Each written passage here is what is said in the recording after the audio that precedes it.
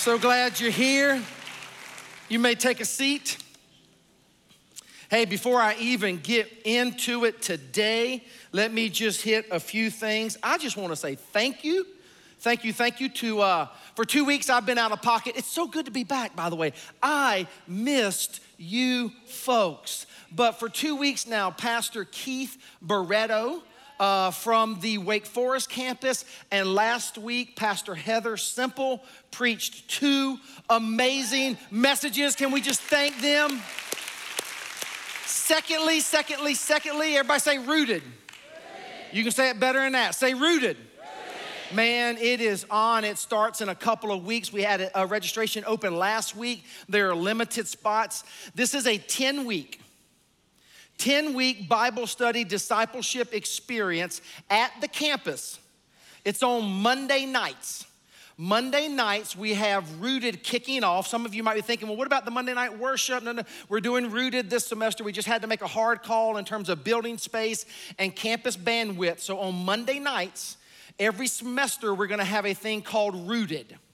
It is a place where you can experience deep discipleship. It is a place where you can grow and ask some hard questions. It is a place where you can actually wrestle with some things. You do life with a set group of people for 10 weeks. It is a place where you can be both needed and known. Everybody say needed and known.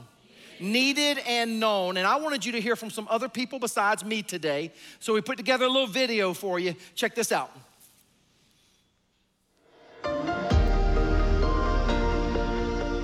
Prior to Rooted, I was trying to get involved more in the church. 10 weeks ago, kind of thought that this is about as good and as close as you get to a Christian family.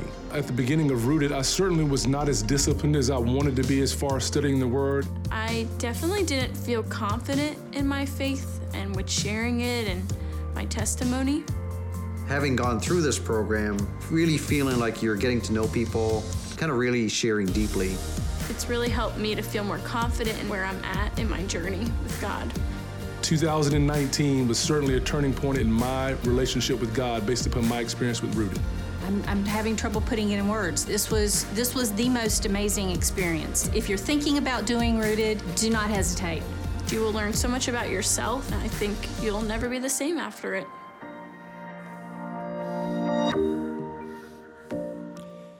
You can register by going to our website, newhopechurch.org/rooted. You can register by going to the rotunda afterwards. Register. We only have like 650 spots available, and then we'll do it again next January. We'll do it again the following semester, on and on and on. But Rooted is exciting. So today, we've changed it up a little bit. We like to do this thing about every 3 to 4 times a year or so. We do what we call Worship Sundays. And today is one of those. And so today, I want to talk to you ever so briefly about worship. We add more songs, we make the message shorter, and we just do a lot of worship. So here's a question for you. What is worship?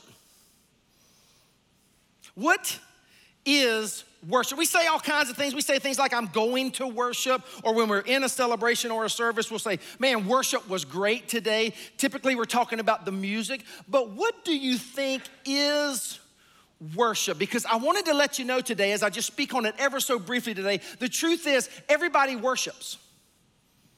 Every human being worships. The question becomes, what do you worship? Who do you worship? But everybody worships something. I was at a football game yesterday. Anybody, who is thankful it is college football time? That's what I'm talking about. Who does not like football?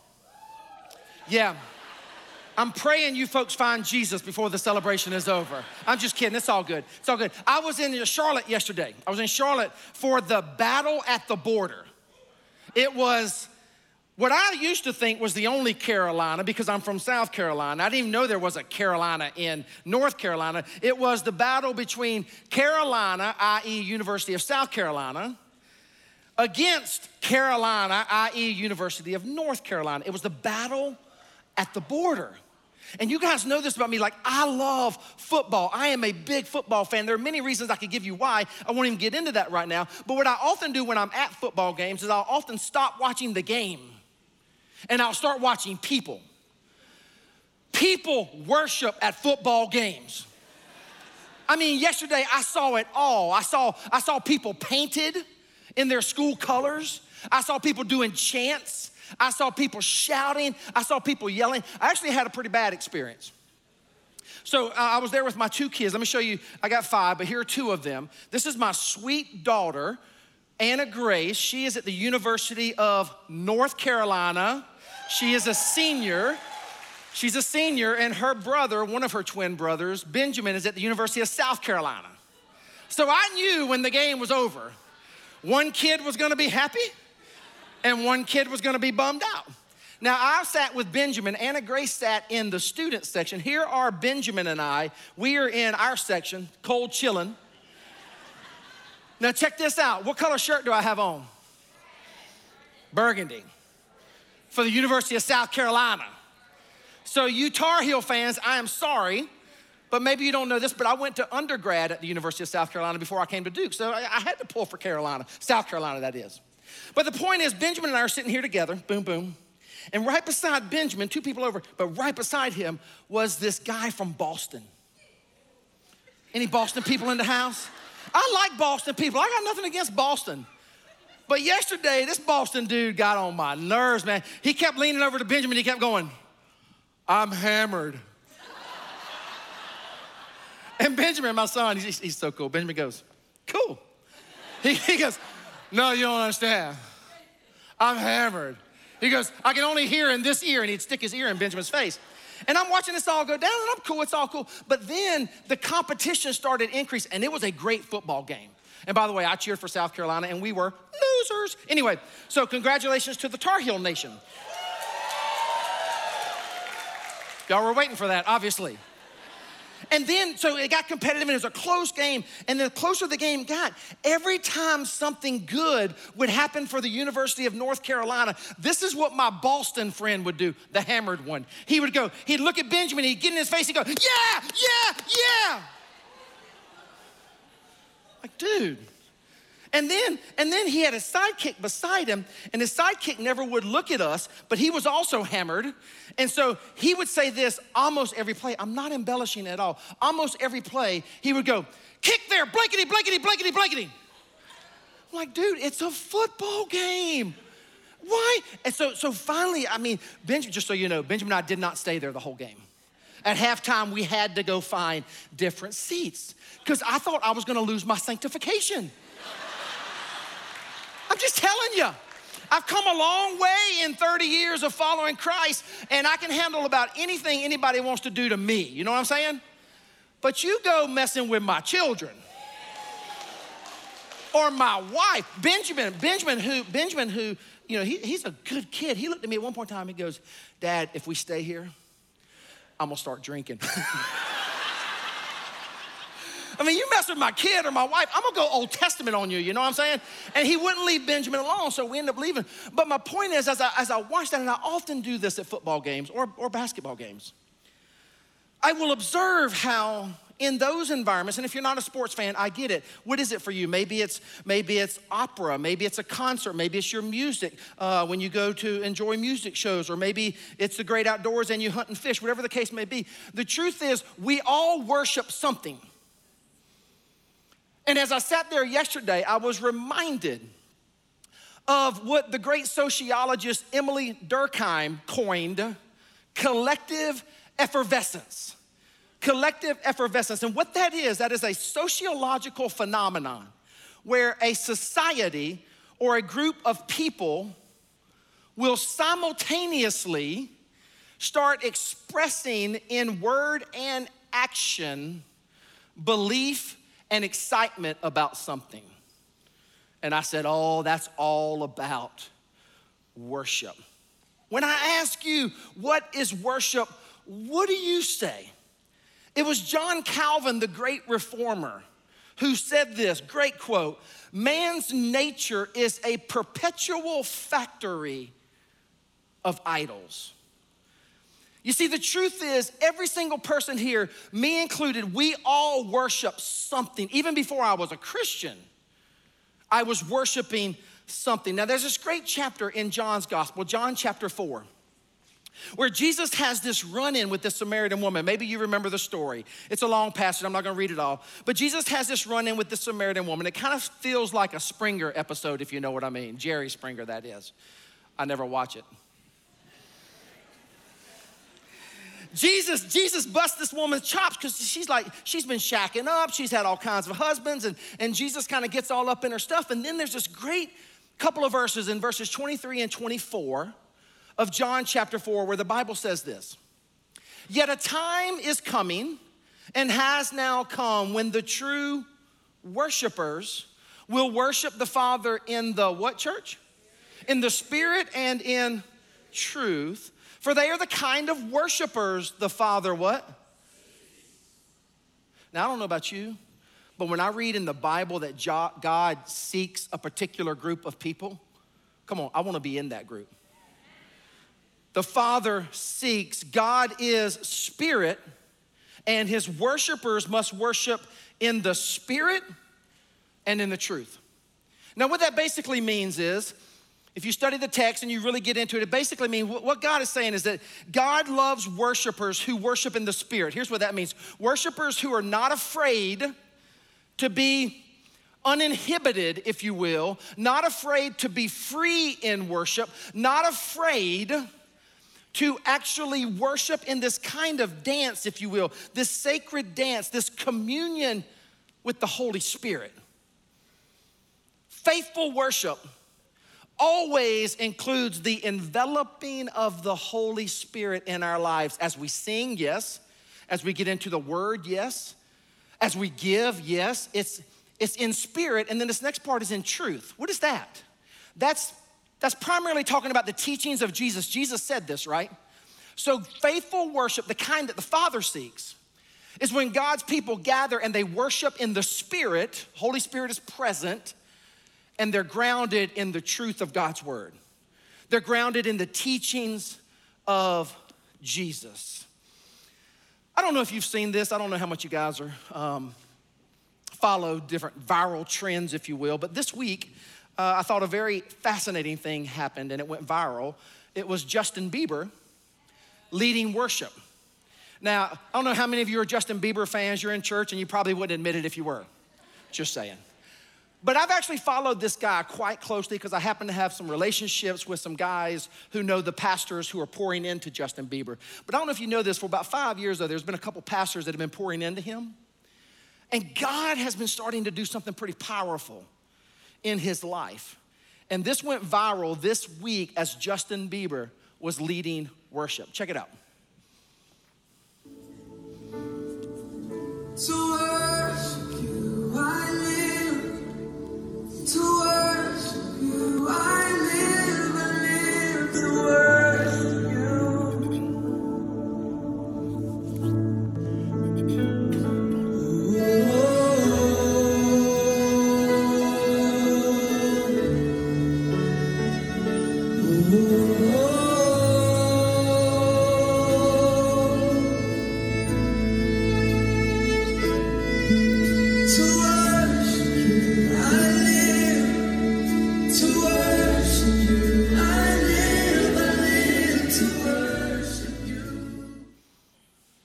To worship you, yeah. To worship you, I what? I live. Let Justin Bieber be your worship leader for a moment. I mean, pray for this guy. Can you just go off script here for a moment? Can you just imagine? It's already happening, actually, the influence. We've watched this young man grow up way too fast. We've watched this young man make a lot of mistakes like we all do. But God's got a hold of his life right now. And he's using him. I feel led of the Holy Spirit right now to look into the camera and say, hey, if you ever watch this Justin Bieber and you want to lead worship, we got a place for you right here. Could you imagine? But pray for this guy. Worship. To live for worship. I want to just very quickly today just talk to you about a few things. And the most important thing to talk about whenever we talk about worship is, listen, it's not about your personal preference. Oh my Lord, we all fall short of that, do we not? It's not about personal preference. It's not the difference between personal preference or the essence of God. No. Worship is all about God. And I know that's hard for us because the truth is we like what we like, do we not? But worship is not about whether the music is traditional, hello, or contemporary. We all know about those worship wars, right? Worship is not about chancel choirs or religious robes. Worship is not about moving lights or full bands. Worship is about seeking the presence of God. That's what worship is about. Come on, it is about orienting our minds and our hearts and our lives. It's not about whether or not I get what I want out of it. It is about whether or not I worship Father, Son, and Holy Spirit in spirit and in truth. It's not about whether I get my parking spot, hello, or somebody sits in my seat. It is about seeking the presence of God. It is about understanding that worship in spirit and truth is about the exaltation, the declaration, the praise of Almighty God, giving Him everything we have because He's worthy. Way over any athletic event, way over any possession, any vocation, worship is ultimately about God and what God has done for us in Jesus. That is what worship is about. So please don't confuse stylistic preferences with worship. As long as we do that, listen closely, this is so important. Worship is about us. As long as we make it about what we like, and I understand you want to go to a place that you like, and obviously you like it here, but let us not slip into a kind of consumeristic Christianity where it's all about me. No. Worship is all about Him, and worshiping Him in spirit and in truth.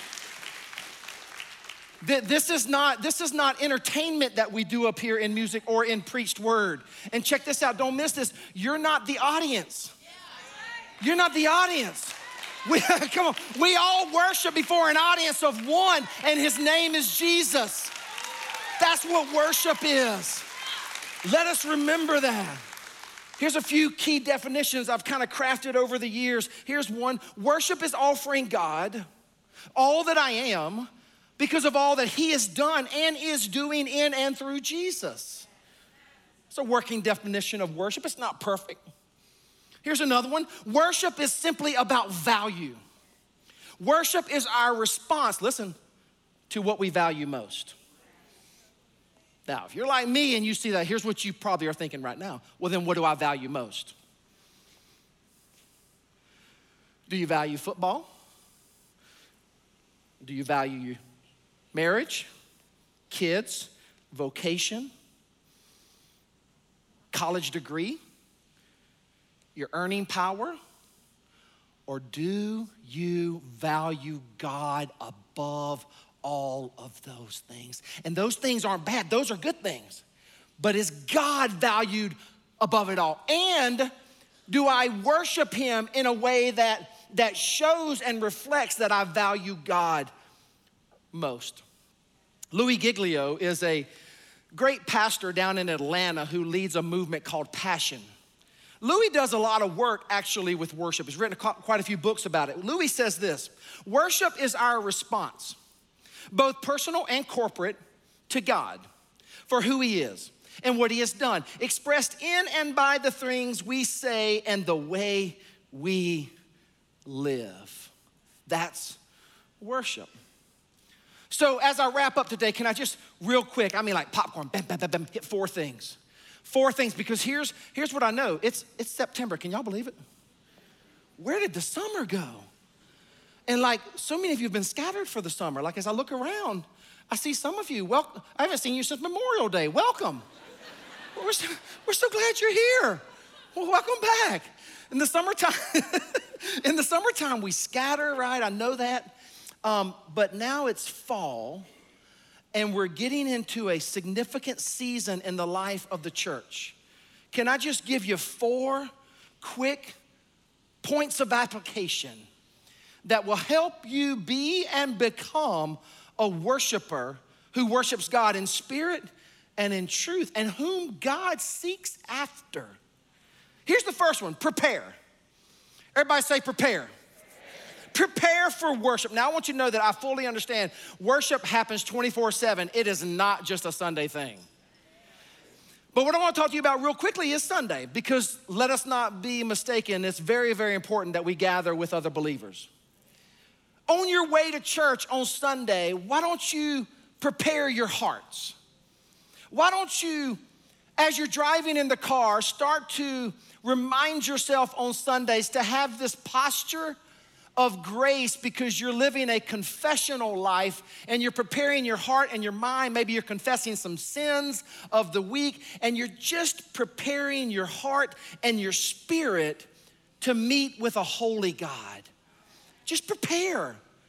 Get up early on Sunday morning, or as you're having coffee before you. Have you ever noticed that Satan attacks you way more on Sundays? I mean, for those of you who have kids, you know it. Kids start acting like they possessed on Sunday, man. And that's because the enemy will do it. Have you ever noticed how marriages, you tend to fight more on Sunday morning, right? So prepare your hearts as a family and as an individual to engage. Engage. Engage in worship. I've seen grown men at football games or basketball games go ballistic, scream and yell and all, and then get up in church and go. Engage. Now I realize we all are different, so we engage differently. This is why sometimes I'll be right over here and I'll be yelling to the top of my lungs in worship, and other times the Holy Spirit will just thrust me to my knees in prayer. But we know, do we not, whether or not we are truly engaged in worship. Look at Psalm 100, 1 and 2. Will you read it out loud at all of our campuses? Ready? Go. Shout for joy to the Lord. Now, the whole time. We just didn't shout that. It says shout for joy to the Lord. Y'all ready to shout? Some of you are like, my mama told me not to yell in church. Your mama was wrong. I love your mama. Your mama wrong. Or your grandmama, or your auntie. It says, shout for joy to the Lord. Can y'all do it? It'll be all right. Your mama, she'll be all right. 1, 2, 3, shout. Whoa, whoa, dang. Shout for joy to the Lord, all the what? Let's continue. Worship the Lord with gladness. Come before him with joyful songs. The Atlantic Monthly did a research project where they traveled around the United States of America and they studied the most effective growing churches. And when they got finished with this research project, they put out the findings, and I was most intrigued about this one point that they made when it came to worship. They said this: I don't think it's an accident that the singing I heard in all of these growing churches was booming and enthusiastic. People, I love this image. People had their chins up and their hands free. Thus, the spontaneous clapping and, come on, swaying occasionally, the single outstretched hand to God. In all the growing churches, the worship was enthusiastic and booming. I got a question for you. Are you enthusiastic when you're here in worship? I know you people are down front. I'm kind of talking to you folks back there. Or you folks, what's up, balcony people? What's up? How y'all doing? Or the camp, are you enthusiastic when it comes to worship? If not, it's okay. What do you say this fall you become so? What do you say this fall you actually start to engage worship like never before? You first prepare your heart and your mind. You get into the word, you bring the word with you. You engage. Here thirdly, you expect. Everybody say expect. You expect God to move mightily in the worship celebration. I can't fully explain it, I'm not smart enough, but here's what I know that I know. The extent to which you expect God to show up and show off in your life is the extent to which God often shows up and shows off in your life.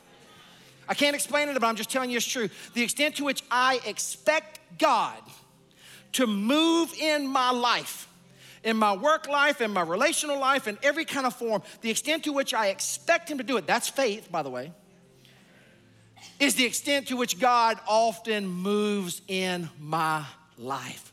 And so as you come to church on Sundays and you're preparing and you're engaging, start claiming the things that you want God to do in your life. Start speaking things that are not as though they are, and watch God show up in your life. Start expecting him to move mightily. Start expecting him to save your marriage. Start expecting him to help you raise those children. Start expecting him to bless your life vocationally. Start expecting him to lift that black cloud of depression in your life. Expect God to do great things. And here's the last one. Attend worship monthly. No. Attend worship bi-weekly. No. Attend worship weekly. Every single week. Studies are showing us more and more that Christians are going to church about 1.3 times a month. What? Let that never be said of New Hopers. And some of you are like, oh, it's okay, Pastor, I do online church. I know you do. You send me your pictures. I get pictures on, you don't know this, I get pictures on Sunday. People up in their bed with their slippers on, man. Coffee mug showing me a big old 80-inch screen of worship. Looking good on TV, Pastor. Oh, no. No. Now, for those of you who are watching this outside of North Carolina, South Carolina, you're not in driving distance, that's what online church is for. It's not for you to just go cold chilling up in your bed on Sunday, or you at the lake or the beach house. What's up, Pastor? Loving church. No. No. Listen, online church, here's our vision for online church. And these are tricky days, church. Hear me. Digital church and online church is tricky. Convenient, yes. Good for those who live away, yes. Good for those of you when you're sick or your child is sick, yes. Good for me to skip out on getting together with other believers in the family of God, no. Online church is a window. The primary purpose of online church, by the way, is so that guests can check us out online before they come here.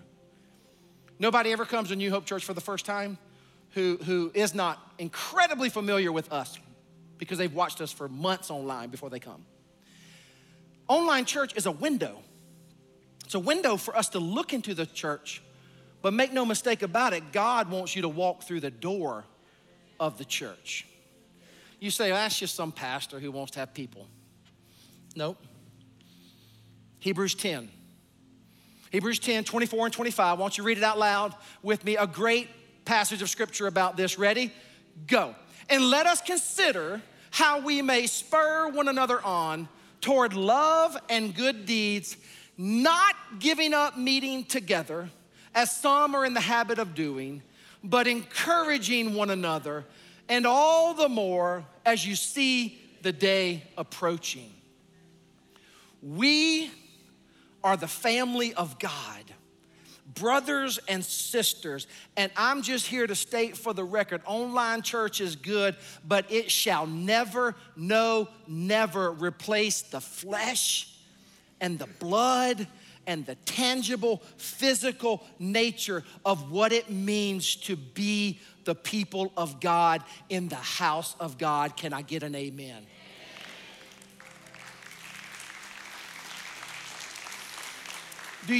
I'll end with this, last verse of scripture I'll give you. Do you know what the last positive command of scripture is for you and me? The last positive, not negative, the last positive command in the Bible that you can find in scripture is in the last book of the Bible, Revelation 22:9, last positive command in scripture. It's 2 words. Worship God.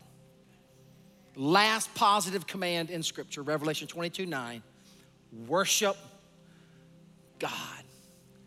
So I don't know about you, but I am fired up for the fall. And one of the reasons I'm most fired up is because I believe that if we'll take this message today and we'll actually prepare and engage and expect and attend weekly, can you just imagine what could happen in our church in the weeks, months, and years ahead if we become a community of faith, a family, that every single Sunday we gather to worship God, not based upon personal preferences or anything I desire, but simply based upon exalting high the name of Jesus. So we're gonna do that. We're gonna continue in that today. Father God, would you bless these elements of bread and wine? Would they be for us the body and the blood of Christ? Thank you, oh Jesus, that you went to the cross. Thank you for this sacrament that represents your body and your blood and what you did there for us. Oh God, we worship you. We receive this gift in Jesus' name. Amen.